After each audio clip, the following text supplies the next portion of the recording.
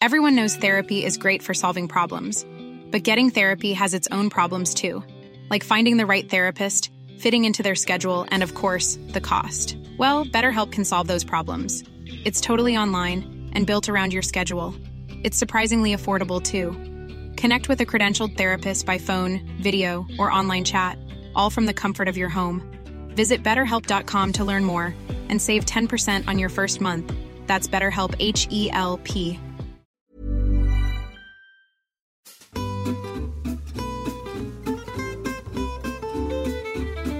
Hello and welcome back to Close Reads here on the CiRCE Institute Podcast Network. I'm David Kern, and as always on Close Reads, I'm joined by my friends Angelina Stanford and Tim McIntosh.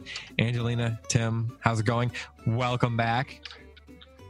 Thank you for that warm welcome, David. I don't know. I don't want to make it a habit, but I thought I'd at least, throw it out there one more time for you. I've missed you guys, so I'm glad to be welcomed back. Well, I've lived for another week. That's what kind of feels like the death penalty reprieve. The governor's pardon has come through, and Angelina's here for another week. Once again, Angelina gets to be on Close Reads. We are here for the final episode of discussion about E.M. Forster's Howard's End. We are going to answer listener questions.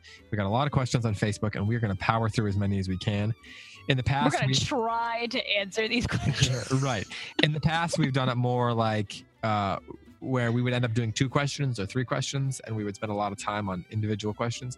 But we're going to have a different strategy this time, and we're going to try to get through as many of your questions as we can. We're kind of going to set a limit. I'm going to keep track of how long we're spending on individual questions and just see if we can get to as many of your questions as possible, because we got a lot of them and we don't want to leave too many people hanging. Before we do that, though, I'm going to speed us along by just answering yes or no to all the questions. All right. Okay. No explanation. Serious, these questions have got me so nervous. You people are hot about this book, man. I went on that thread, and seriously, usually when we post a Q&A thread, there's 4 comments, and there's 200 right now. No, make it stop. Too much pressure. Hey, Tim, before we get going, though, I do need to ask you, you closed out the run of your play. Overall, how'd it go? You happy with things? I was very happy with the performance. I was very happy with the whole evening. It turned out really well, because it wasn't just a theater project. It was like an immersive dinner theater project at a really kind of spectacular office building. So I think the people that attended really, they got their money's worth and they had a great time. The thing that was so anxiety inducing for me was selling tickets is just so unbelievably unpredictable. You're appealing to this mass audience. Come see our play, come enjoy an immersive dinner theater experience. And you're like, who is out there actually paying attention? And what is the trigger point that makes them say, I have to go do that? That part of the process was thoroughly unpleasant. You need a carnival barker out there. It's on the street. Sandwich boards. Right. School. You need more puppies. It's funny because we need more puppies. We need fireworks. You had chocolate cake. Carnival what did these people want? What did they want? You had me a chocolate cake. Okay. And a lot of all in all, David, it was a success. And I learned a ton about the whole. I have put on plenty of plays and cast and directed and all that. That part was enjoyable, and I had a really great cast. It's just I had to learn a lot about the whole selling of tickets, and I learned a lot. Yeah. Well, congratulations. If I could, I would throw flowers at you. Thank you. Bouquets of flowers, or I don't know, whatever you're supposed to do. Whatever weird theater things you're supposed to do. All right, before we jump into the questions. I love how romantic David is. I throw flowers at you or whatever. Yeah. Oh, I'm just all about making sure that whatever tropes are expected to be, included. I'm going to make sure they're there. Insert expected praise here. That's David's motto. Exactly. Correct. That's pretty much how I get through this show. So the other thing before we get into the questions, we need to take care of some other business here, because the Close Reads Cersei literary bracket is launching on Friday, March 9th at 12 p.m. Eastern time. That is noon Eastern time. By the time you listen to this, that will already be going. So we're going to talk briefly about some of the choices here, and I'm going to get some Tim and Angelina opinions, and we're going to have a mini throwdown before we answer some questions here. So, Angelina, I'm going to ask you some questions first here, because Tim's mic is muted, so it's just easy. Oh no. Okay, so we've got some matchups that are going to be pretty fun. I am present. I know. I just, okay, here we go. One of the top seeds in this bracket, what we did is there's 32 heroines here. We divided them into 16 matchups, obviously. They're basically in 4 quadrants of 8 teams. So here's one of the first matchups for you for the first round. We're just going to do the first round this time, because I don't, we'll wait and see how it actually shakes out for the Go ahead, break my heart. I feel like there's a heartbreak. Elizabeth because I Bennet. specifically asked you not to make certain pairings in the first round. I feel like it was almost a guarantee that you did. But go ahead. I'm going to be honest. I actually completely forgot about that, and so I don't know if I did. It was an accident. It was not on purpose. Okay, here we go. All right, Elizabeth Bennet from Pride and Prejudice versus Becky Sharp from Vanity Fair. Okay, well, that one's easy. Elizabeth Bennet. Okay, I thought so. All right. Kate from Taming of the Shrew or Imogen from Cymbeline? Oh, Kate. Okay. Lucy Pevensey or Dorothea from Middlemarch? I wish I could see your face right now. Sorry. I wish I could see your face. I know. I feel like Lucy's going to win in a landslide, but come on. She's a girl. Dorothea's a woman. We got to go with her. Sonia from Crime and Punishment or Jo March from Little Women? Oh. Well, since I just confessed to you that I read Crime and Punishment 19 and actually cannot remember anything about the character Sonia. Okay. So I take it then. Oh, yeah. Jo So March. well, I'm not crazy about Little Women, but I do remember it seemed like you were just, I feel I'm playing into the stereotype. You just before we pressed record said you thought women were going to vote based on nostalgia of what they read in their childhood. And I got all upset about that, but watch me do it right now. I'm going to do it. I wasn't saying this is because women are emotional. I was saying it's just one of those things that it's a bracket of women's female characters, and thus that means that there's going to be more women who are going to be nostalgic about them from their childhoods, like the characters. All right, so I'm going to do the thing I just mocked. Men would do the same thing for Joe. With male characters. I related strongly to Jo March as a kid, so I'm gonna pick her. I mean, Katharine Hepburn as Jo March. Do we all remember that? That was amazing. I was thinking Winona Ryder. Okay, so Anna Karenina so this next matchup is hilarious because this is a total shout out to Matt Bianco. Matt Bianco fought for one of these two characters to be included in this bracket. Like he was ready to string me up if we didn't include this character. Anna Karenina. He appealed to the internet to back him up. I know. It's totally hilarious. Okay, so Anna Karenina or Charlotte from Charlotte's Web. Okay, this time I'm going to vote both for nostalgia and literary merit and go with Anna Karenina. Okay. Anne Elliot from Persuasion or Eleanor Dashwood from Sense and Sensibility? Oh, I'm not crazy about either one of those. Wow. Yes, that's really? right. I just You're not an Eleanor Dashwood person. Definitely not. So I thought someone accidentally called me Eleanor today and I got offended and she came back and said, no, I was calling your daughter Eleanor. And I said, well, thank God, because I was super offended. So you're okay with your daughter being insulted, but just not you? Well, in the context, she was contrasting the two of us. Okay. So which of these two characters you dislike for some nonsensical reason are you choosing? I don't like either one of those. All right, I'll have to go with Eleanor Dashwood just because I think Sense and Sensibility is a better book than Persuasion. Persuasion is my least favorite of the Austen novels. Okay, all right. Scout Finch. Which I know I took some, the last time I said that publicly, I took some heat on the Facebook page because apparently people really like it. But no, it hasn't strongly touched my heart. It's okay, Angelina. You can have opinions. Okay. Scout Finch. Well, this one will be tough because you haven't read. We should have started this later. Scout Finch or Maddie Ross. Maddie Ross is from True Grit, actually. So you won't. Yes. Well, I haven't read it, so I don't know. I might change my vote after I read True Grit. But Scout Finch, deep personal connection. So much so we read To Kill a Mockingbird when I was in junior high, and everybody in my class thought that I was Scout Finch. And for my birthday that year, a boy in my class who was a friend of mine bought a mug and then hand painted the name Scout on it and gave it to me for my birthday present. So my vote's going to be for Scout Finch. So you're riding hard for Scout for a while here. I'll be riding hard for Scout for a while, yeah. Okay. All right. And then the final one on this side of the bracket before we turn over to Tim is Antigone versus Antonia from My Antonia. Oh, wow. Okay, so I haven't read My Antonia, but someone just like 3 days ago told me I needed to stop everything and read it because I would not be disappointed. And then like a month ago, your mom told me to read it, so I'm torn. But I haven't read it. So I'm going to go with Antigone. Okay. All right, Tim, you there?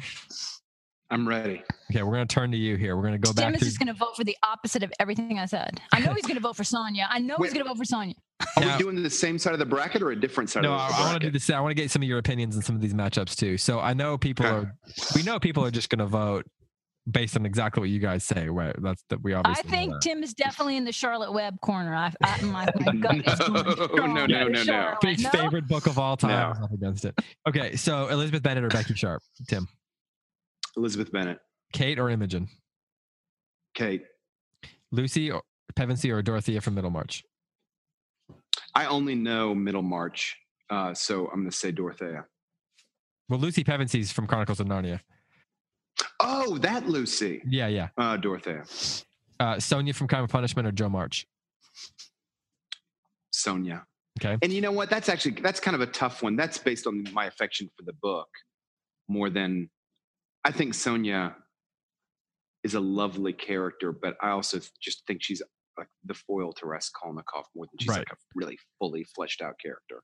Yeah, we did. I'm going to talk about that in a minute. We debated long and hard about some of these and what exactly is a heroine. But okay, yeah. Anna Karenina or Charlotte? Anna Karenina. Okay. Oh my gosh, like all time. I know. You're going to go to the grave with, voting for her. Anne Elliot or Eleanor Dashwood? Eleanor Dashwood. Scout Finch or Maddie Ross? Scout. That's a tough one also, but I say Scout. Scout's just terrific. Antigone or Antonia? Antigone. Antigone for me is going to go deep into the bracket. Yeah. I mean, assuming that Antigone wins. Wins her first round matchup. Okay, then let's go over to Angelina again on the other side. You ready? Okay. Okay. I'm scared. Okay. Jane Eyre or Cleopatra from Antony and Cleopatra? Oh, what? Because I specifically requested Cleopatra. First of all, I have to say that I was driving and voice texting David about this discussion of literary heroines, and my phone kept changing it to heroin the drug. So that just tells you everything you need to know about this conversation. And I specifically said, let's throw Cleopatra in there because I want to see a powerful, tragic queen. So I'm going to go for Cleopatra. Boom. There you go.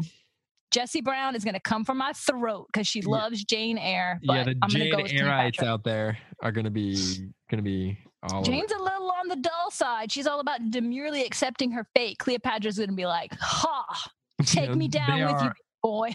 They are kind of the exact opposite, aren't they? Okay. They are. I got to go with the curveball here. Okay. Emma Woodhouse or Portia from The Merchant of Venice? Oh, Portia. I don't like any of those Jane Austen heroines. Emma needs a slap. Anyway, go ahead. Beatrice.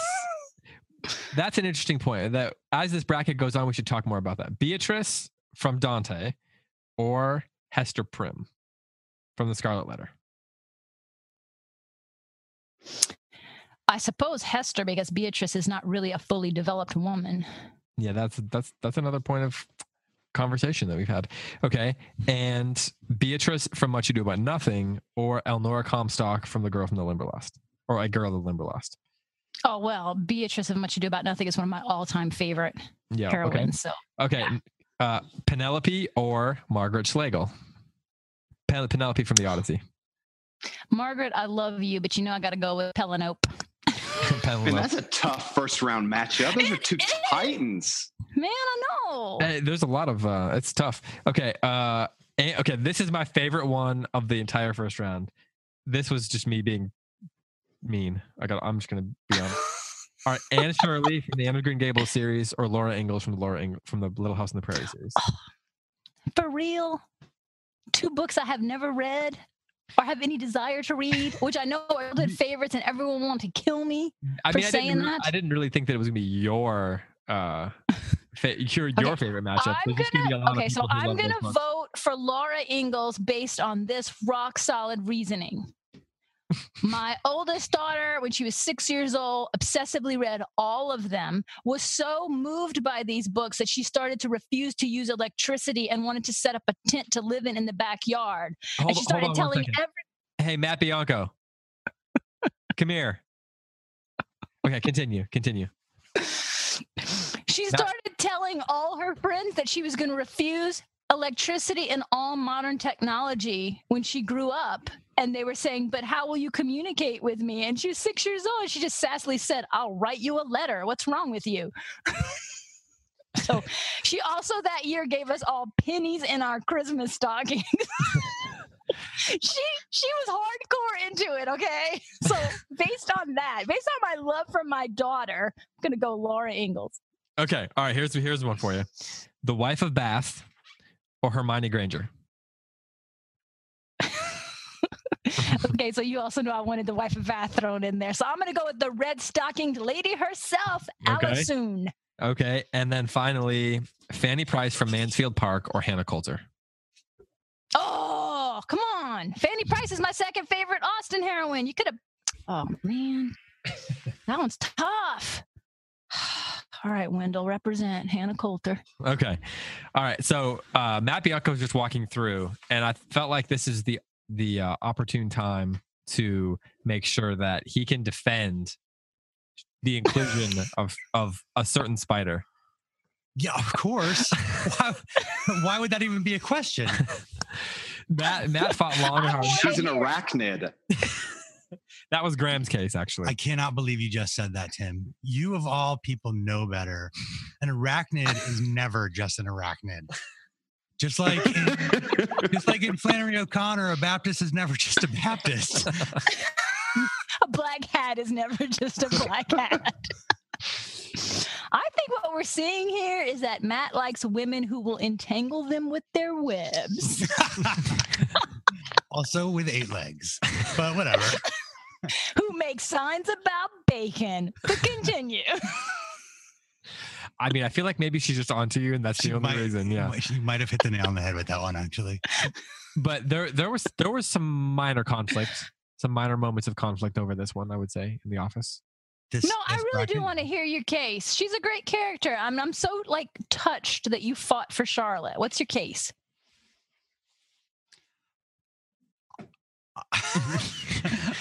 I don't remember. You can't just put me on the spot like this. His mouth is just open. You can't just give me a microphone and ask my hard-fought opinion because that was yesterday. Matt, exactly. I already forgot it. You're the male version of me. 5 minutes ago, I could have nailed this, but I've moved on. Look, a squirrel. You're the female version of me, Angelina. Just we get that straight. See how I had to make my voice deeper when I said that? Yeah. I did notice that. Tim, you and I, maybe we should just step out for a while here. Well, who doesn't? Maybe we doesn't want Charlotte in the bracket? All of you? No. No, I supported you in the original conversation. I supported Tim, the inclusion of Charlotte. Where do you fall on the arachnid inclusion in this debate? All kidding aside, Charlotte absolutely belongs in the bracket. Okay, all right. It sounds like May doesn't need to make a defense. The topic of authority. But David totally ambushed you, Matt. I mean, he put her up against Anna Karenina. Right? Well, I think she'll get a good point. Listen, let me just tell you, if he had put Charlotte up against Anne Shirley, I would have voted for Charlotte. Yeah, just to be clear. That would have been even more of an ambush. If he put the rat from Charlotte's Web up against Anne Shirley, you would have. the Day-O Carnival rappers for a landslide. Well, Matt, do you remember what your toughest? One of the things we do when we make these is there's a lot of kind of experimentation that goes into it. So we have to try different matchups and see how people respond to them, and it's kind of a science experiment in some ways. It's kind of an interesting test. So is there a particular female character here that you had a hard time, that you ended up not putting them through, but that kind of broke your heart to have them lose? There were two I wept over. Penelope did not make it for me to the end, and that was hard. And then Antigone did not make it to the end, and I think both of them made it to that kind of the really close to the end, and then they both got bumped out by the same person. So that was rough. Yeah, I was if I'd had hair, I would have been yanking it. Yeah, he was like, his head was in his hands. The whole office is mocking me, laughing at me. Yeah, we should have filmed this. I love that so much. My guess before the show started, my guess was that you were going to take Penelope for the win. So I was surprised. So was mine. Mine was too. Yeah. Until the exercise actually forced him to do it. Mm-hmm. Tim, let's turn to you real quick. Matt, you can leave whenever you need to. You can hang out here. Oh, I want to hear Tim's bracket. Okay, so Tim did the first side already. So let's talk about the other side here. Tim, Jane Eyre, Cleopatra. Jane Eyre. Emma Woodhouse, Portia from Merchant of Venice. Waiting for you, Timothy. You know what? I Cleopatra. I didn't read her the same way that you guys read her. She dies, by self-inflicted asp, but she's kind of. I feel like you guys are not know how to describe it. As you ought to be. She's weak. Interesting. Okay. She's weak. Well, that's another conversation. The character that Shakespeare wrote. Yeah. Yeah. Okay. So that's more of a conversation about the play. And if she goes far, we can talk about our pros and cons of her. I don't think she'll beat Jane Eyre. Okay. That's my prediction. Okay. Emma Woodhouse. I don't think she will either. Emma Woodhouse or Portia from Merchant of Venice? Portia, all time. I thought that might be one that you like. Yeah, I love her. Angelina, you'll be glad to know that we replaced Juliet with Portia. Oh, good. Yeah, in my defense, Portia was not on the bracket when I did it. That's true. Yeah, that's true. Oh. I realized there's just so many negative responses to Juliet, especially from women. They were like, they just do not like that character. Beatrice from Dante or Hester Prynne from The Scarlet Letter? Hester Prynne. Beatrice from Dante. No. Tim once described her to me as a statue, not a woman. So there you go. Okay. Absolutely. I don't even like Dante, and I could never say that about Beatrice. Okay. Beatrice from Much Ado About Nothing or Elnora Comstock? Beatrice. Okay. Penelope, as Angelina calls her, or Margaret Schlegel? Penelope. Penelope. Anne Shirley or Laura Ingalls? That's a coin flip. I'm going to say Laura Ingalls. Okay. Wife of Bath or Hermione Granger? Hermione Granger. Yeah. That was another adjustment. And Fanny Price or Hannah Coulter? Fanny Price. Okay. Have you read Hannah Coulter, Tim? Nope. Oh, nope. Okay. I forgive you then. Yeah. So this is going to be really interesting. That's the first round. We went through it here in the office. We go through all of them, but that's kind of irrelevant because you don't know who's actually going to win. But I would be curious to, Angelina, of all these characters, who do you predict is most likely to win this thing? Based on the voting patterns that we have perceived, the grave injustices of the world, the sample size is two people, including you. The gerrymandering, the bribery, the corruption. I'm going to say Elizabeth Bennet will win by a landslide. But don't you like Elizabeth Bennet? I do, but I don't think I think Penelope is the all-time best heroine. Okay, so you think Penelope should win, but you think Elizabeth Bennet will win? Yes. I'm not going to be crying if Elizabeth Bennet wins now. Okay, I mean, well done. But if Anne Shirley wins, then I might just. If Anne Shirley wins, it means there will be blood. I mean, come on, people. She's actively campaigning now. Speaking of corruption, Tim, who do you think who do you see winning this? I think Angelina's right. Because I think Elizabeth, well, no, discretion is the better part of valor. Ooh, All right, well, we'll let you be less discreet on future episodes when we've got more time. We'll probably do a whole episode after the first round. I'm thinking kind of going through the rest of it. Hey, David, I have a suggestion for subsequent brackets. What if you do bad girls and bad boys from literature, and you put them on opposite sides of the bracket, and then the culmination is whoever's left on the women's side, whoever's left on the men's side, get married. We'll have to. Well, I think the more fitting in is that they kill each other. I think it's so much more interesting if Lady Macbeth marries Don Juan. Right? I mean, that's okay. Talk about some fireworks. Now, you are no longer in charge of my online dating profile. You are not trustworthy at all. Well, Tim, I can tell you next. I'm building. The I'm looking for a literary event. I'm not looking for happiness. Fair enough. Well, the next bracket we do is going to be heroes, and then after that, we'll have to get more creative. And someone mentioned doing sidekicks. Sidekicks could be interesting as well. You have one for Batmans and one for Robins. Yeah, exactly. But then, then it's all the sidekicks literary is a great idea. Samwise Gamgee. Samwise Gamgee wins that. I'm pretty sure. Right. Oh, but it'd be hard to top that. Okay. All right, Matt, get out of here. We're going to talk about Howard's End now. Ew, gross. Bye, Maddie. All right. Let's answer some questions here. All right, I gotta move this thing out of the way here on Facebook. All right, Angelina posted the thread on and by the way, if you hear noises behind me, we've got a pallet being loaded, so I'm recording in the midst of a very busy time, so just pardon the interruption. So here we go. Here's the first question.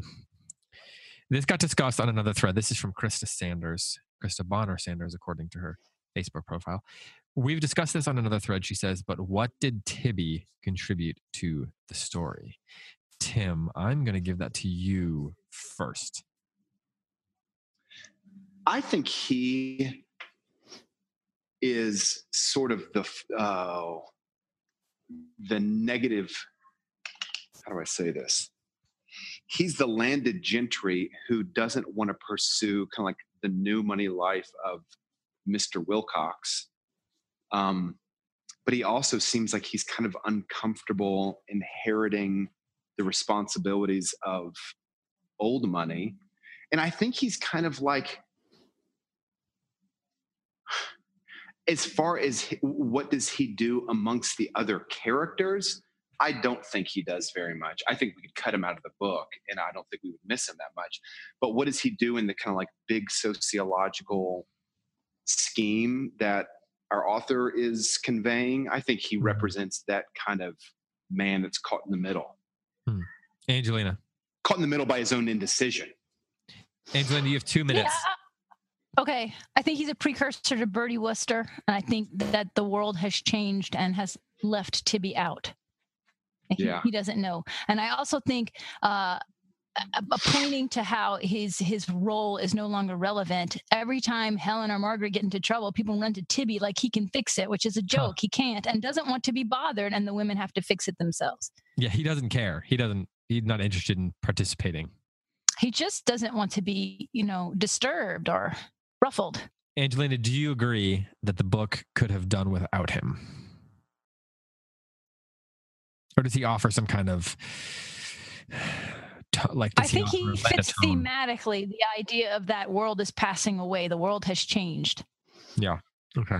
There was a time when the Tibbys of the world were the leaders, the landed gentry, the aristocracy, the gentleman who doesn't work, the Oxford by default educated. Yeah, and Tibby is so, his impotency so clearly makes the statement that you can't look to the Tibbys of the world for leadership anymore. And that's kind of what Margaret's saying. We might all despise the Wilcoxes, but they keep the world going. Tibby does not keep anything going. I think we need him as a foil. Okay.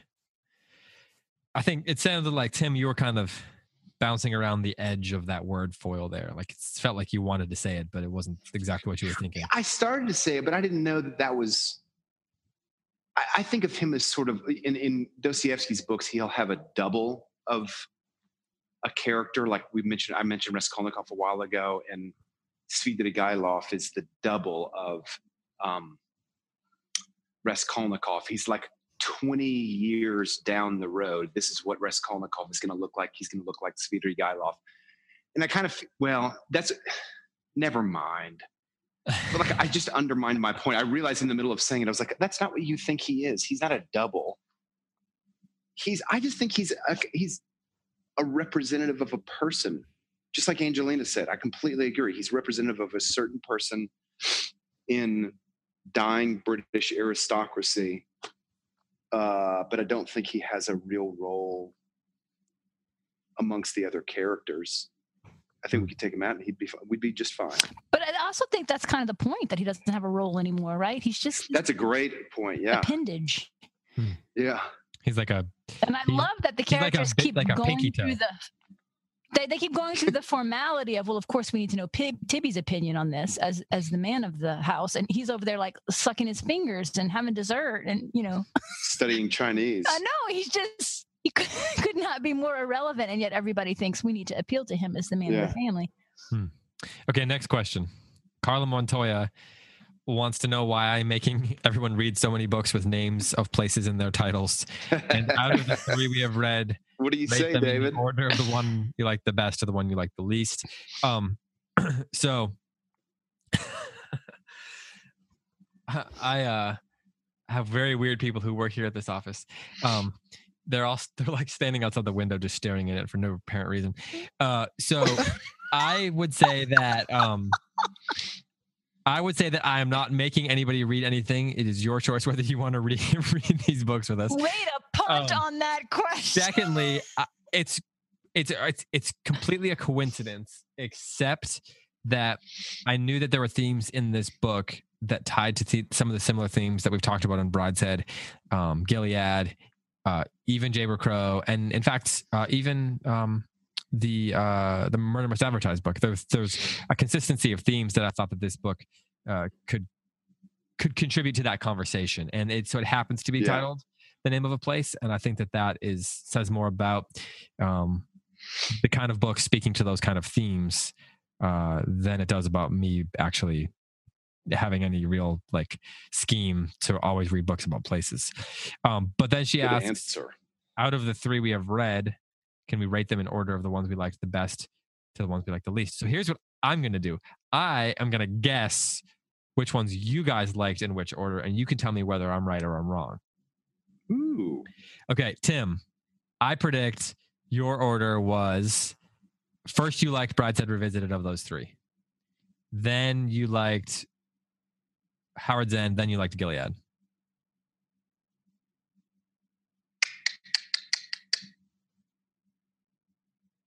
Oh, yeah, I think that's right.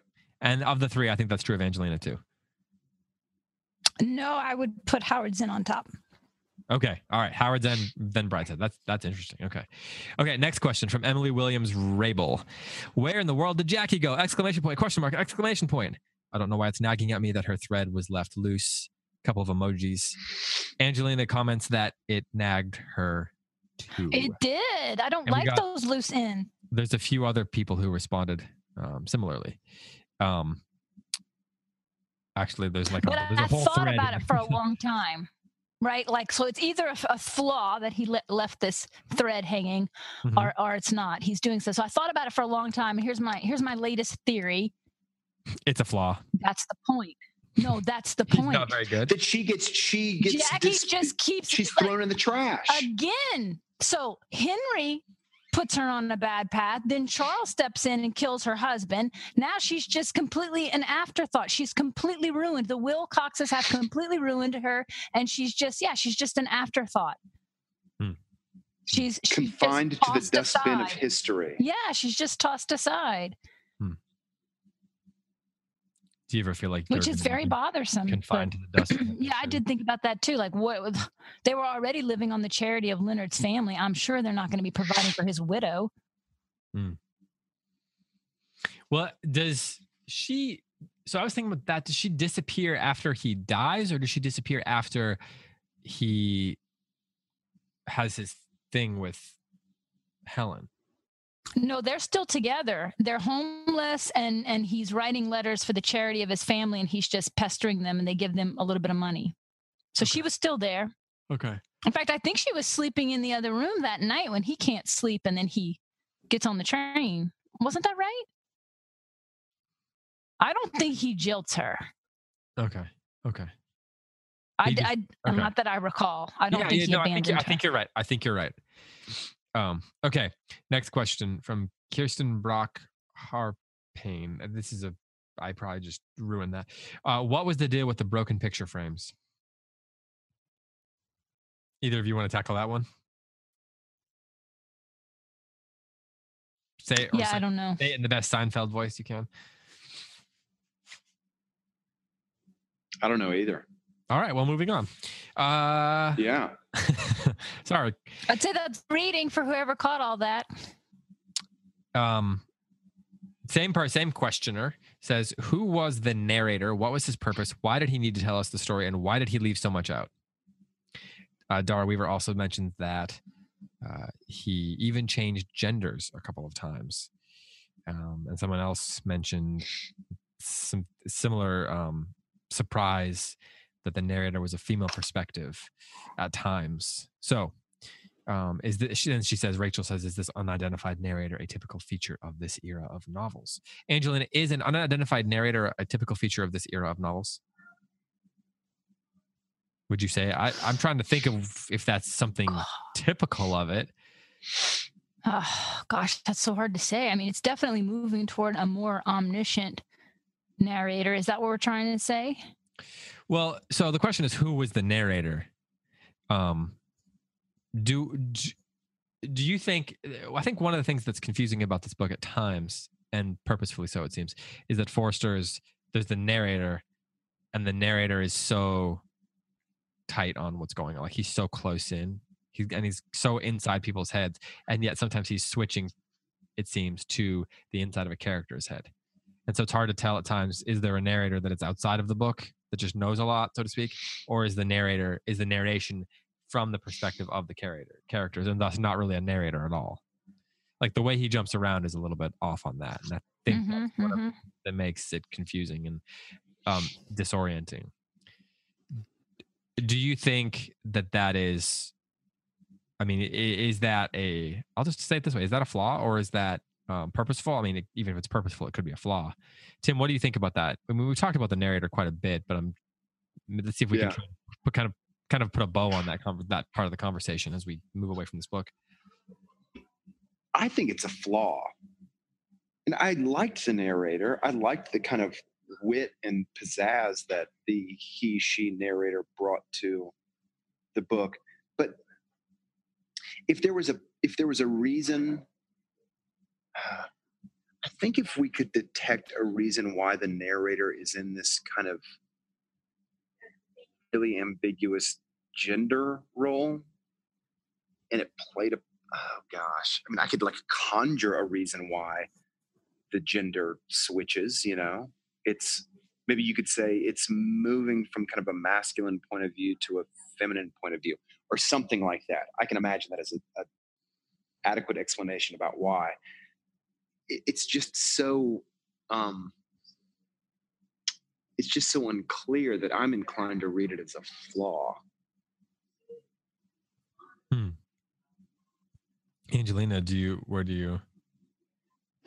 I don't know. I guess I kind of feel like he's trying to figure out the omniscient narrator and is playing around with it, and maybe doesn't always have the right control of it. I don't know. I wasn't bothered by the narrator as much as a lot of people. I was okay with him bouncing around in people's heads and not really knowing who was thinking what. I wasn't really bothered by it, so I didn't spend a lot of time thinking about what's his deal and why is he doing that. I just went with it. I liked it. It's it is different. I agree. It's almost like a stream of consciousness omniscient narrator where he's just in and out of everybody's heads and his head and their head. And yeah, it did remind me of Faulkner, like The Sound and the Fury. Yeah, where at times you're not entirely sure which character, or there's this kind of abrupt switch into a different character's head or subconscious even at times. These people are asking questions that there are not always answers to. So maybe we should just wrap this episode up and just say we don't know enough to do. Maybe I think that we are imposters doing this show, and for some reason people are listening, and we've been fine. But see, I think, David, the comparison to Faulkner is a really good one, because when Faulkner does that, although it can be confusing, it seems very purposeful. It's part of the overall strategy of the book, and it fits snugly within that strategy. I just didn't see this fitting snugly into the overall strategy of the book. That's why I'm inclined to say, yeah, it just needed one more edit. Well, I mean, I don't necessarily disagree with what Tim is feeling. I mean, Faulkner comes a lot later. And so I'm thinking much more in terms of like the development of point of view, which we can forget how awkward point of view was. I mean, all these epistolary novels, they did not know how to have a narrator. They had to learn that. And even when they moved to omniscient, it's initially limited omniscient. And lots of arterial intrusions, and reader, here she was thinking this, and reader, let's consider this for a minute. I mean, they're all still figuring out how do you tell a story. And so I see Forster a little further along than Eliot and Dickens, but not quite where Faulkner is yet. But he's pushing it. Yeah, no, he's definitely pushing the bounds. He's doing things creatively that were not commonplace at the time. There's a T.S. Eliot playing with poetry vibe to what Forster's doing with the novel form. Right. It takes, we're on the other side of it. We're so used to all this stream of consciousness, omniscient narrator. We don't even think about how difficult it was to figure out how to pull that off. Okay. So if I complain about it as an error, it is within the overall scope. It's like the novel has been advanced through this book. Right.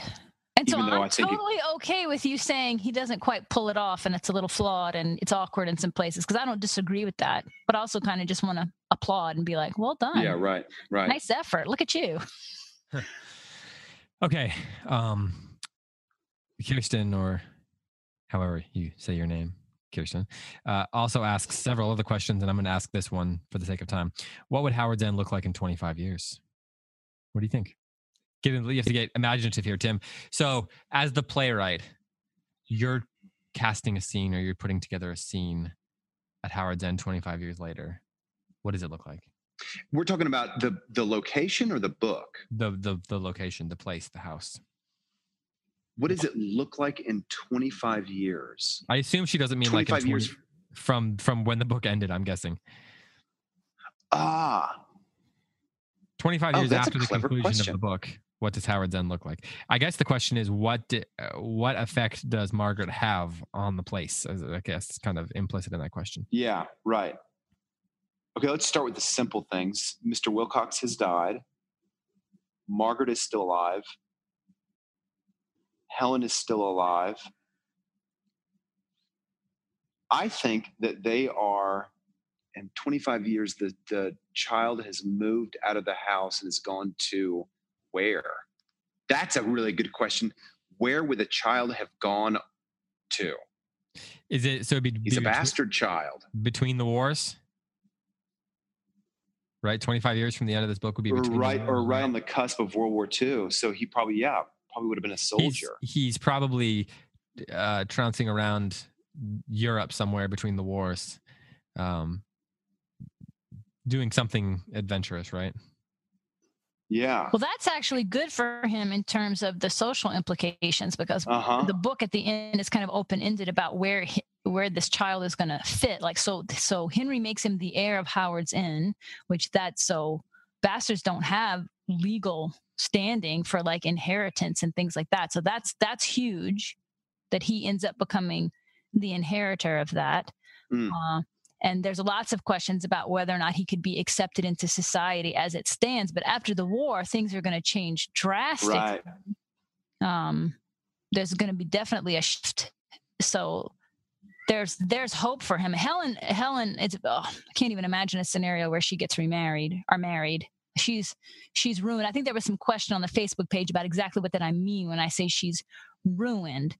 I mean socially ruined. She cannot be married at this point. So for her to choose her child is to choose that she will never be married. And there's lots of books, of course, where people pass themselves off as a widow, and we don't know how much things would be publicly known about the child's father. He certainly could say, my father's dead, and that's true. But with the trial and there being a scandal, I mean, the kids, there's a lot of scandal. My uncle killed my dad, my illegitimate father. Like, it's a lot of scandal around this kid. But I think we're supposed to look at it as a happy ending for him at the end. Happier, at least, than being outcast, living in some hotels or somewhere. Okay, next question. We're moving right along here. Angelina, what's the significance of Mrs. I like that question. Miss Avery?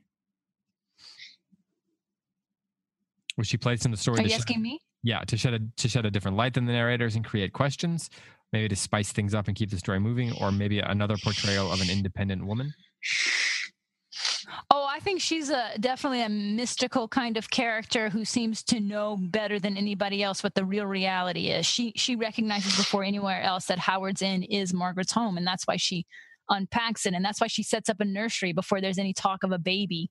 She's like a mystical force of the universe working behind the scenes. I mean, she's almost like Providence, because when the crisis comes, the promised land has already been prepared for when they step out of the wilderness. And she's been preparing it the whole time.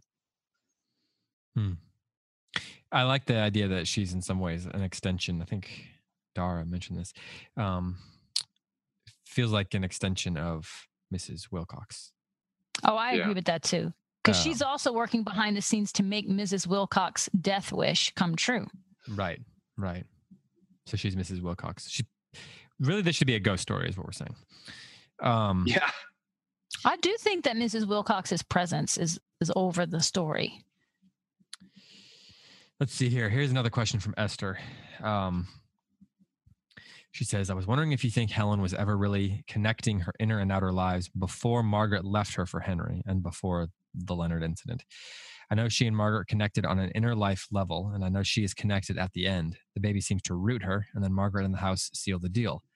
But before that, I can't decide. Was she just connecting the inner life and the outer life in a different way than Margaret? It seems as though everyone around Margaret is some variety of unconnectedness. Is this an accurate assessment? David, could you read that again? Yeah. So Esther asks if Helen was ever connecting her inner and outer lives before Margaret left her for Henry and before the Leonard incident. So she says that Helen and Margaret connected on an inner life level. And she says she knows that at the end of the book, Helen is connected. The inner life and the outer lives are connected. The baby seems to root her, and then the house and Margaret kind of seal the deal. But she's wondering if before that's beginning to happen. I guess that's what she's saying. Was she just connecting the inner life and the outer life in a different way than the way Margaret did it? And it seems as though everyone around Margaret is some variety of unconnectedness. Is this an accurate assessment?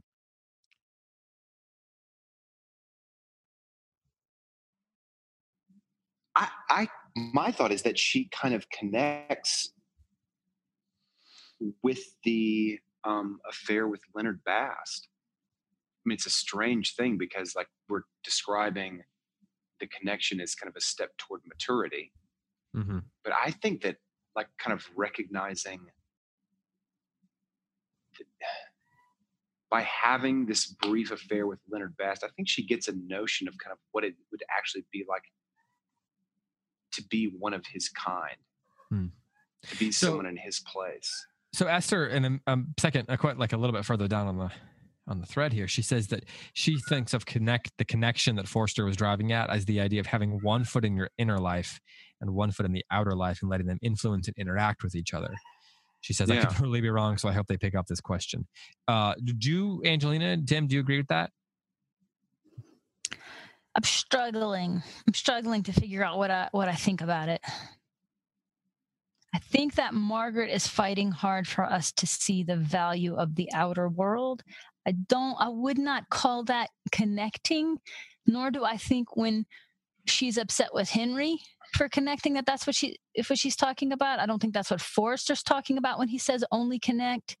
I think that those are all inner life things. Like, I think that connecting means connecting all the threads of the inner reality, the larger reality.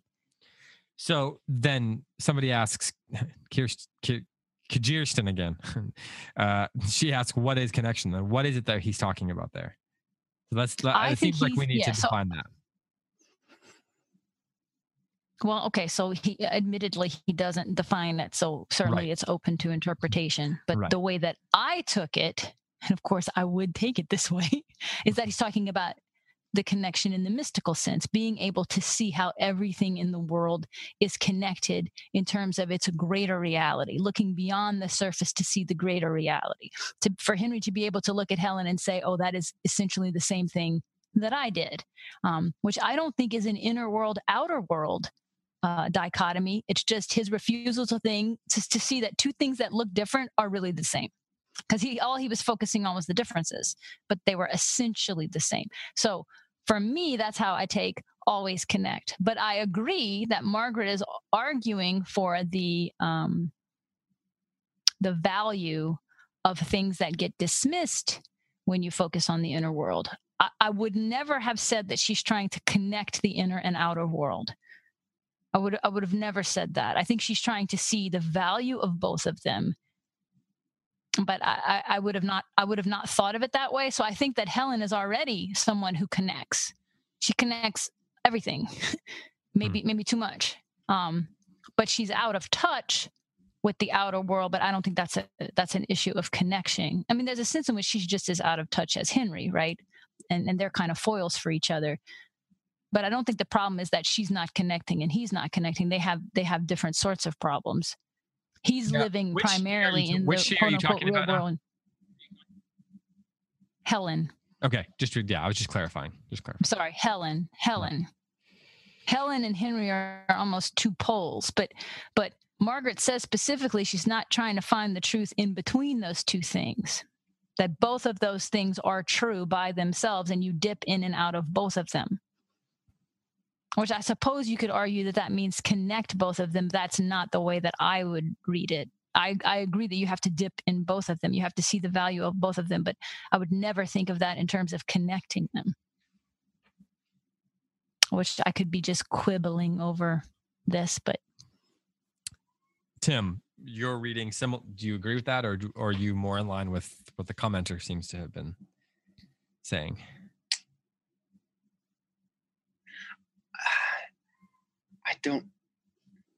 I think that the thematic unity of the book, I do think, is much more about recognizing the validity of both the inner and the outer world. So I don't have as much of a mystical reading as Angelina. And I think part of the reason that I was so satisfied with the book is that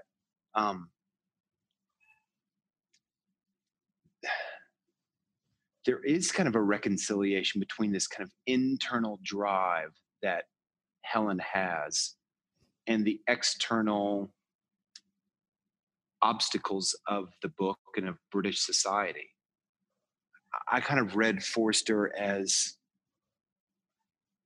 it's funny, I read Forster is not saying like, hey, the solution is a balance, or a solution is, like some sort of yin yang, synthesis of opposites or something like that. I'm not reading it that way, but I think I read it as he's kind of not allowing us to either be Helen or be Mr. Wilcox, but we have to recognize that like both of those things are part of the real world. I agree with that. So does connection mean connecting the inner world and the outer world? Well, that's where I'm not ready to say that that's what connecting means. I am ready to say that is what the book is saying. Yeah. Helen and Henry are both broken at the end of the book. Okay, neither one of them is being held up as the model. Okay, so then that brings us to another question that Esther asks. Is Henry connected at the end? He seems more used up than aware of an inner life.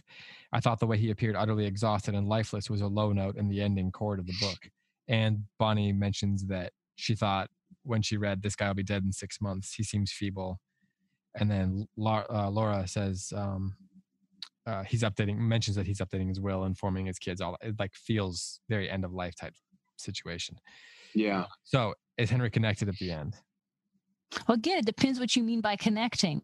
I think he is connecting because I think the whole point was that he had to be able to see his brokenness and Helen's brokenness is the same thing. And for me, the money line is when Helen says to Margaret, you and Henry understand each other. So there is a connection now between them. The whole book, Margaret's been saying, I know he doesn't understand me. I know he doesn't understand me. And then at the end, Helen says, no, he understands you. Y'all understand each other. But I think we see this in a lot of books that refuse to have tidy endings. His obstinance and his fighting the connecting for so long, it does break him. So no, we don't have a nice tidy well, now I see the error of my ways and it's happily ever after. No, he's broken, but perhaps he's gotten something better out of it. I mean, Helen is acting like it's a happy ending and that Margaret and Henry are happy. But it's not like all obstacles are gone, no more battles to fight. He seems very estranged from his children almost. Paul and Charles, they have not connected. They haven't gone along with him. They're not happy to see the house go to someone else. Right. So I think it's intended to be a happy ending. I do think it's a redemption story for Henry. We have to ask ourselves what the redemption means. I mean, to me, it's like, what does it gain a man to, inherit the whole world and lose your soul? It's that kind of thing. He gains his soul and he loses everything else, but that's okay. That's good enough. It's better. Well, so our friend Rudy, he asks, were there two endings? A Flannery O'Connor ending and a Hollywood ending. Tim, what do you think of that? I mean, the Leonard Bast scene versus the... Okay. Yeah. Tim, I'll let you answer that. You're friends with Rudy, if I'm not mistaken. Yeah. I think it's a Flannery O'Connor type ending for Mr. Wilcox. I don't know. Would the Leonard Bast qualify as a Hollywood ending? Oh, no, I thought that was the Flannery O'Connor ending. Well, I don't know what the question's asking then. Does Rudy he doesn't specify. Expand? No. So I assumed he was saying the Leonard ending was the Flannery O'Connor part. Oh, right. Like but I don't see that Leonard Bast's the kind of solution to his storyline is redemptive. I don't see dark grace in that. I just see darkness, just straight up darkness. Now, when what his part of the story causes in Charles and in Mr. Wilcox, I see that as like grace coming into the picture, but I don't see it for Leonard Bast. I think Leonard Bast, it's a straight up tragedy for me. Well, okay. Let's bring about some redemption for Mr. Wilcox and for Charles and for Helen and for Margaret.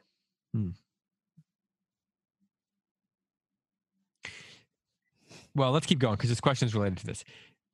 Angelina, was Leonard's heart disease defect or / defect a Deus ex machina situation? I actually thought that when I read it at first. I was like, what? This seems like we need to get rid of this character. So here we go. Heart disease. But then the more that I thought about it, the more I was okay. Like the idea that his heart was in some way inadequate, faulty. Because I think we do see the sort of metaphorical reading of that through the whole thing, that he's striving for something that he can't quite get. Right? It's something beyond him, something that's too much. And he gets crushed by the books of all things. I mean, the thing that he's been holding on to as its lifeline. But we said there was always something a little bit off. And some people might say that's a little bit on the nose by Forster. Right. Well, yeah. And then, he gets crushed in between the Schlegels and the Wilcoxes in the middle of their fight, right? Which, the Wilcoxes and the Schlegels had been ruining him from the second they crossed paths. So they finish him off. And he's kind of an afterthought, just like Jackie. But, and so part of me was a little bit uneasy about what happened to poor Leonard, right? But in terms of his character arc, he is repentant at the end. He goes there to make amends. So he is accepting responsibility, even though Helen herself takes the blame for what happened. He obviously still has guilt about it and wants to try to make right. And then it's an interesting thing, though, that it's his child that is the heir to Howard Zinn. Oh yeah. And I don't know how to put that all together in my mind. So I feel like it was tragic for Leonard, but there's some kind of redemption there because his child gets what Charles didn't get. It's not Charles's children that are the heir. It's Leonard's child. Yeah. Which maybe has a metaphorical meaning, you know, that it's generational to make your way into a certain society. Leonard couldn't make it. It's a generational attempt, which we can relate to that. I think we all feel about that with books and classical education and trying to get the culture and all of the things that we have not exactly inherited, but we're trying to do it for our children, recognizing we're never going to be able to fully enter that world. We're trying to set things up for the next generation. So it's a good question because I initially thought, what? Come on. How could you do that to Leonard? But then I was like, okay, I'm going to wrestle with this and see if I can't make some sense out of it. Mm-hmm. Okay, let's keep going. Just, I promise we're going to try to get to as many as we could. A few more. Let's see here. Who is Howard? And then Jesse, that was from Brandon. And then Jesse Brown responds, maybe it's about how words end. HOWWORDS end. How words end. Cute wordplay. Yeah, my answer is yes. Next question. Someone else says, I want to know the answer to all the above questions. Okay. Okay. Can you give a moment? Bonnie asks a similar question to this that I'm going to paraphrase a little bit.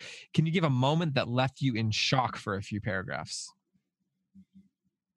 She mentions Mrs. Wilcox's death and finding out about Henry's affair as a couple.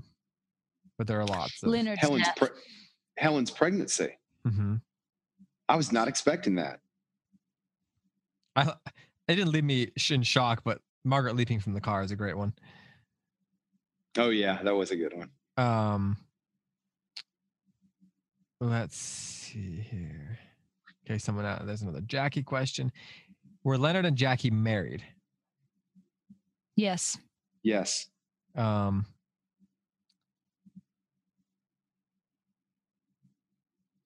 Let's see. Once they found out about the pregnancy, what was Margaret saving Helen from so desperately?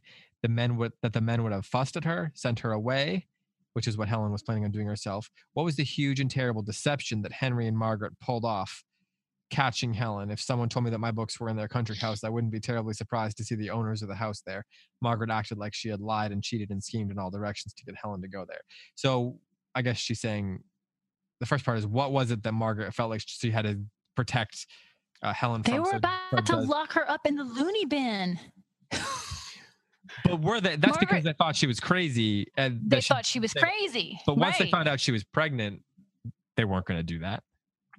Weren't they she was just trying to keep her from leaving England. Well, okay. So initially the deception was, let's lure her down here and then put her in the loony bin. That was the initial deception. So that's why Margaret felt so. Yes. And so then Margaret sees, oh, she's pregnant now. I understand what's going on. She's not crazy. But I don't know that in that moment, Margaret didn't think they were still going to put her away. I suspect part of it is an instinct, too, that kicks in to protect your family, protect your sister. And it talks about how she's protecting womankind, so to speak. It's very, the book is at the not very subtle least, the men were about to take over and make all the decisions. We know that they were thinking, can we force her to get married? That was one of their thoughts. But and Margaret saying, I'm tired of millennia of men making decisions for us. Right. But there's no question that they intend to separate Helen and Margaret forever. Okay, let's keep going here. I know this is abrupt, but let's keep going. I like this. This is from Jesse. Henry cheated on his wife. Leonard cheated on his. Do we blame them equally? Tim.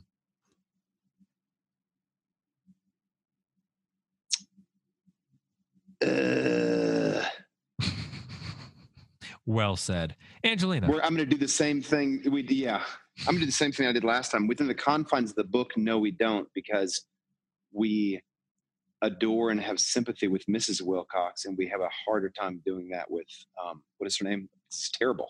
I'm like Helen. Falling for Helen. Oh, Jackie. No, Jackie. So I think it's a little bit easier for us to have sympathy with Leonard than with Mr. Wilcox, but I mean, as far as the strict reading of the law, no. I mean, under the law, I mean, under they both had adulterous affairs. Forrester sets us up to have more sympathy with Leonard by giving us the episode and the send up to it and showing the kind of wife he had. And also, I think that Helen takes the blame primarily. I think part of the reason why we feel bad for Leonard is he just feels like a pawn in Helen's hand the whole time. And she even says that. So she basically takes, so Helen basically takes advantage of Leonard in that situation and then just moves on and tries to pay him off. He feels sick about it and is just sick about it the whole time until he shows up over there and dies. One thing. So I guess we can have, I have sympathy for him because I just think, man, the worst thing that ever happened to him was when he crossed paths with Helen Schlegel. And also, I mean, he's not Henry. He feels terrible about it. He's trying to make amends. It's not just an episode that Henry would have taken the money and just washed his hands of it. So Jesse actually asks, how do we know Henry years before wasn't also seduced? Which is, I mean, we can't know that, but that's an interesting. I have a hard time imagining Jackie outsmarting anybody. Yeah. Me too. Okay, here we go. If you had to be one of these characters, who would you be? Angelina, you're first. You have just you can't explain why. Just tell us. Fine, Margaret, but I don't get married. Tim. I said you can't explain. Tim. Tibby. Margaret. Okay. Let's see here. Miss Avery. There's some questions in here about structure. These are tough ones to touch on quickly. Yes, it has a structure. Next. Well, we've talked about how he's playing with the form. So Leslie asked, does Forrester follow a traditional structure or is he playing with the form? We've talked about that a little bit. He's definitely taking the novel into new places, or he's at least part of a movement that is moving, that's kind of creating a new tradition or taking the tradition to new places. That is definitely the case. Yes. What the climax she asks? Primarily in two ways: the narrative voice and the jumping ahead in the action, the loss of time in the book. I would say those are the two ways. What's complicating everything is that he's kind of the same generation as the modernists, but is not a modernist book in that the modernists are very deliberately trying to kind of, how do you describe it? They're breaking the timeline. They're not like what Forster does. Is he jumps forward in the timeline and he purposefully neglects things. But a lot of the modernists are taking the timeline and they're cracking it up and putting it into different places. And the modernists also have a tendency to kind of be narrative. The narrator tends to be neutral. He's not just a reporter, but he tends to be neutral. And Forster's narrator is not neutral. He's constantly commenting. Would you say, and again, so the modernists are not my period. I'm just going to speculate here, and you can tell me if you think I'm wrong. Would you say that the modernists are deliberately fragmenting the narrative to try to make the statement that things are not connected in a meaningful way, but Forster is trying to say it's connected in a meaningful way? Yeah, I think so. I think that's fair. And not all modernists are the same. I mean, if you include Gustave Flaubert as a modernist, and you also include James Joyce as a modernist, I mean, they are such different types of writers. And Flaubert does not crack the timeline. It's very straightforward and realistic, but he has that kind of distant, very neutral narrator. Whereas James Joyce, he cracks the timeline in 100 different places. But his narrator's kind of a neutral. I mean, he's not just a reporter, but he's kind of neutral. So when you say neutral, you mean they are not casting judgment on characters and action? Exactly. Okay. Whereas we hear this running commentary in this book. He's telling us, like David's complaint was last week. He's telling us, And in that, he's still much more of a Victorian writer, where he's going to comment and pass moral judgment. Yeah. Okay. Well, I'm going to keep going here because that's the purpose of this episode. Let's see here. Oh man, there's some good questions. Man. All of the questions were so Hannah good. says, I've so only far. read and listened to the episode for chapters 1 through 5. So I don't know if that's a question, but I'll take the comment. Let's see. Okay. There's one that's interesting here, and I've got to find it. Okay. David, I've got one while you're looking for it. Okay, go ahead. Melissa Wagner, my pet idea, I thought this is so great. My pet idea about this is that the narrator is the spirit ghost of Mrs. Wilcox. It would explain why we don't get whole pictures into characters, despite the narrators wanting us to connect. It probably has no actual basis other than my own imagination, though. And I read that and I was like, that's very clever. Somebody else. So that's how somebody writes a dissertation right there. Go for it. Yeah, right. Melissa Wagner, we have your dissertation idea. We would like you to write 14,000 words for us, exploring this idea with as much textual support as possible. Evidences. A lot of biographical information. And then we're going to invite you on the show to discuss it. Somebody mentions that it's a winning idea. The men do not fare well in this novel. They all connect and then die. That was Greg Dunn, and he was just firing them on all cylinders for that. Leonard, and I'm not touching that. Leonard connects and dies of heart disease. Henry starts to connect and then dies, it seems, of heart disease. Charles never connects and acts heartlessly. Paul is pure physicality and has an undeveloped heart. Tibby has no chest. Can't have a heart without a chest. The guy Evie marries isn't worth discussing. The best man in the book, Margaret's father, is criticized more than once. Men with hearts who connect die. Men without hearts are beasts. As Brandon points out, that is not a question, and thus we won't answer it, but it was worth reading on the air. So good job. Well, it is. I mean, we can make it into a question if you want. Why is that? Well, okay. So first of all, I don't think it's an anti-men book because a lot of women don't fare very well either. Right. Right. So it's an anti-people Dolly, Aunt Julie. My guess is that Forrester is saying it's the world, it's society. Why you have either men without chests or men who connect, but they're killed in the process. I mean, Forrester himself would have very much felt as an outsider for his own kind of inner landscape. So as would that whole Bloomsbury group. So that's my take on it. I don't think he's anti-men. I think he's probably saying this is not a world where you can connect without paying a heavy price. And these are the most common plights for men in this society. You know, this is where you end up if you continue to kind of like play by the expectations and rules of this game. Okay. And yes, it does look like Henry's going to die at the end, but I would say he's finally living too. I think he has a redemptive ending. I think we're supposed to see that. Okay. So this is the last question I'm going to ask. I'm going to paraphrase it and kind of simplify it. Somebody asks about the process for close reading. So what I would like you each to do is give one piece of advice or tip or process or skill that you incorporate into your reading process when you're reading something. So what is one thing that you recommend people get good at as they're learning to read more closely? Angelina, I'll let you go first, and then I'll give Tim the final word on that. Okay, this might be the number one thing I tell my students. Look for things that are repeated because the author is trying to draw your attention. Phrases, motifs, geographical locations, scenes that are repeated and echoed and paralleled and doubled, characters that are doubled, scenes that are doubled. You might even have them in threes if it's really well structured. And so each one will be the same but a little different, and we're supposed to conclude something for that. So I always look for echoes and repeats. Tim, something else?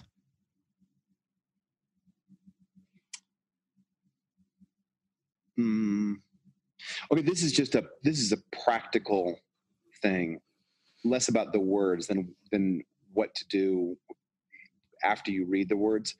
Don't do anything for 15 minutes after you get done reading. And by don't do anything, I mean like do something that requires very little mental energy. Fold your laundry, clean your dishes, make up your bed, and your brain is going to be working really hard. Yell your I'm doing that while I'm reading. Am I doing this wrong? Well, he didn't say you couldn't also do it while you're reading. He just said you have to also do it after you're reading. Well, I'm just going to say, because I know we have a lot of Charlotte Mason lovers and amongst our listeners that Tim is basically just saying the Charlotte Mason thing. She talks about alternating different types of mental processes, I think, for exactly that reason. So if your child is reading something, you don't follow that up with a math lesson because it's this mental process. Right. Break it up with something else, a handicraft, something physical, a nature walk. So yeah, I think Tim's right. There's a sense in which you read, but then you also, quote unquote, don't read. And then that's when it's like playing in the back of your mind and all the ideas are coming together. That's I beg my students when class is over, I beg them to not turn on their phone or not be on their computer for at least 15 minutes and just like talk with their other friends that were in class, go for a walk, do something that is not occupying your brain. And for me, it makes a lightning difference. How much you retain and how much you can kind of like gather insights from what you just read when you just let the flywheel spin for 15 minutes.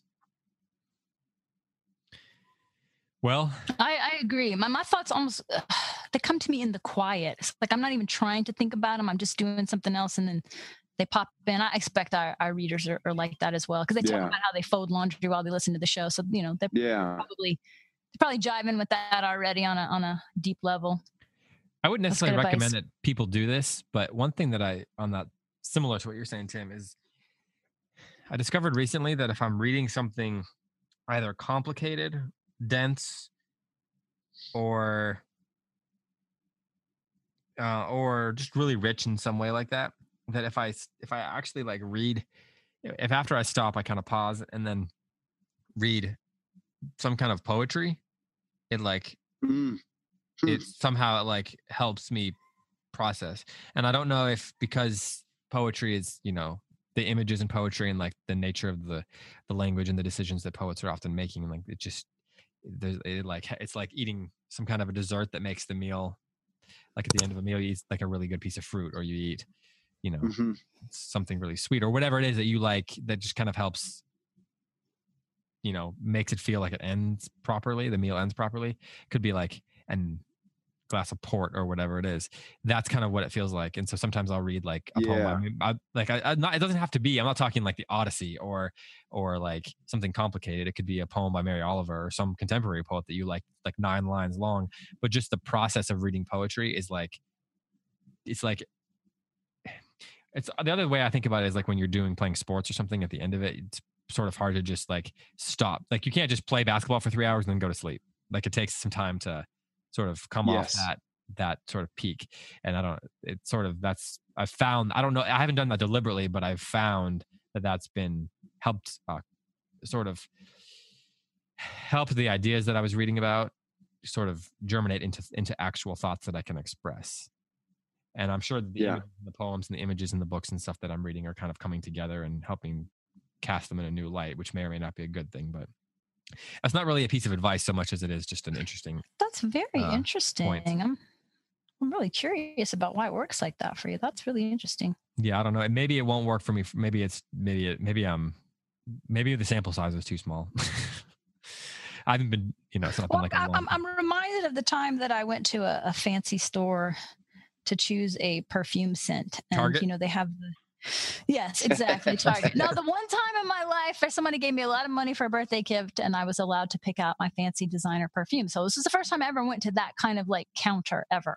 The stores I shop in usually have them behind lock and key and in a box, right? But this was, they had the whole sample, the whole sample thing out there, and they keep on the counter a jar of coffee grounds, and in between sniffing each perfume, you sniff the coffee grounds, because what happens is you stop smelling them. They all start to smell the same. And so you have to actually cleanse the nasal passages with the coffee smell, and then you can smell the perfume. And it seems to me like sort of metaphorically, that's what we're all talking about. You can't just go from book to book to book to book to thought to thought to thought to thought. It all becomes jumbled in your head. You stop smelling the perfume. You have to cleanse the palate. Yeah, like tasting, like wine tasting too. Yeah, same exact thing. Okay, well, we got to go. So I'm just going to end it right there. Make sure everyone votes in the leading ladies of literature bracket. you can find that on our Facebook page, on our Instagram, on our Twitter, on our website, anywhere you can find Cersei stuff. You can find out where that link is. We'll try to post the link in the description of this podcast as well. So contribute to that conversation. Feel free to come at me with your hot takes about what I did wrong or what we did wrong. It was a group effort. But hopefully you'll enjoy that process, or at least y'all show some love to Matt Bianco for Charlotte. Yeah, but then you have to show love for Tim at the same time because it's up against Anna Karenina. So just I didn't mean vote for Charlotte over Anna Karenina. God forbid. Just put some hearts. Tag Matt Bianco with hearts and like our condolences for Charlotte's terrible loss. Exactly. Send them. You can send cards and flowers to the office. All right. Well, thanks to everyone who's been contributing to this Howard's End conversation. We're going to be kicking off True Grit next week. True Grit does not have easy ways of separating those sections to the book. They're not really chapters, but we're going to call them chapters. So we're going to read the first 2 sections. It's a fast read. I think we can do this book in 4 episodes. I am so excited about this book. Tim, have you read it before? Never. Okay, neither of us then. I'm so excited. I've never read a Western before. I'm so excited. So the first 2 sections then, in my book, it starts at like page 11 and that goes through like, it's about 50 pages, but it'll go fast. It's not like reading Howard's End or something like that, where maybe it feels like it's going a little slow from time to time. This is definitely an adventure book. Great dialogue, no weird narrator stuff. So, I think it's going to be a really fun and it's going to be a interesting change of pace as well. So the first 2 sections of that, and the sections are just noted by like, it looks like a chapter, but it doesn't say a number, if that makes sense. It's just a blank space. Oh, it's just like a break. Yeah. Okay. Right. So that it's obvious in the books. So we'll read basically what we're going to consider the first 2 chapters for next week. So enjoy that. If you have any questions, feel free to let us know. You can find me on social media or via email. Oh, and shout out to everybody on the Facebook page who's trying to get their husband to read True Grit. So that got me so excited. We welcome all husbands to this conversation. This is a Western about a girl, but we still invite the husbands to join. I guess. Now I feel like we're suckering them in. I didn't even know that. Well, it's about a girl and an. Well, I'm just going to leave it at that. There are guns, right? Come on. There are guns. There's chases. There's death. Horses. Flooding. Guns, chases, death. So basically, it's a Flannery O'Connor novel. Yeah, right. Yeah. Strong female character. Okay. Any final thoughts before we end the conversation here on Howard's End? I know we can't cover everything when we talk about a book, and there's going to be lots of questions that got left unanswered, lots of things that got left unsaid. But I do hope that you enjoyed the last 7 or 8 weeks of conversation on Howard's End. And even if you didn't love the book, we certainly appreciate you joining in the conversation and hope that it was worth the exercise and the experience for you. Angelina, your final thoughts. My final thought is just that this might be the book that I have seen the most lively interaction with our listeners. Like people were, even if they didn't like it and were just confused by it, there was a lot of conversation about it. So, I guess if great art provokes conversation, then this succeeded. Success. Yeah, it was interesting because the numbers as far as downloads and listeners are down for this series, but the conversation is up. So I find that very intriguing. Huh. That is interesting. Timmy. David, nothing from me. Nothing from me. All right. Well, for Angelina Stanford, for Tim McIntosh, for Matt Bianco, who made a brief appearance, and for all of us here at the Cersei Institute, I am David Kern saying farewell here on Close Reads. Thanks so much for listening. Enjoy True Grit. Enjoy voting in the literary bracket, and we will talk to you next time. Thanks so much.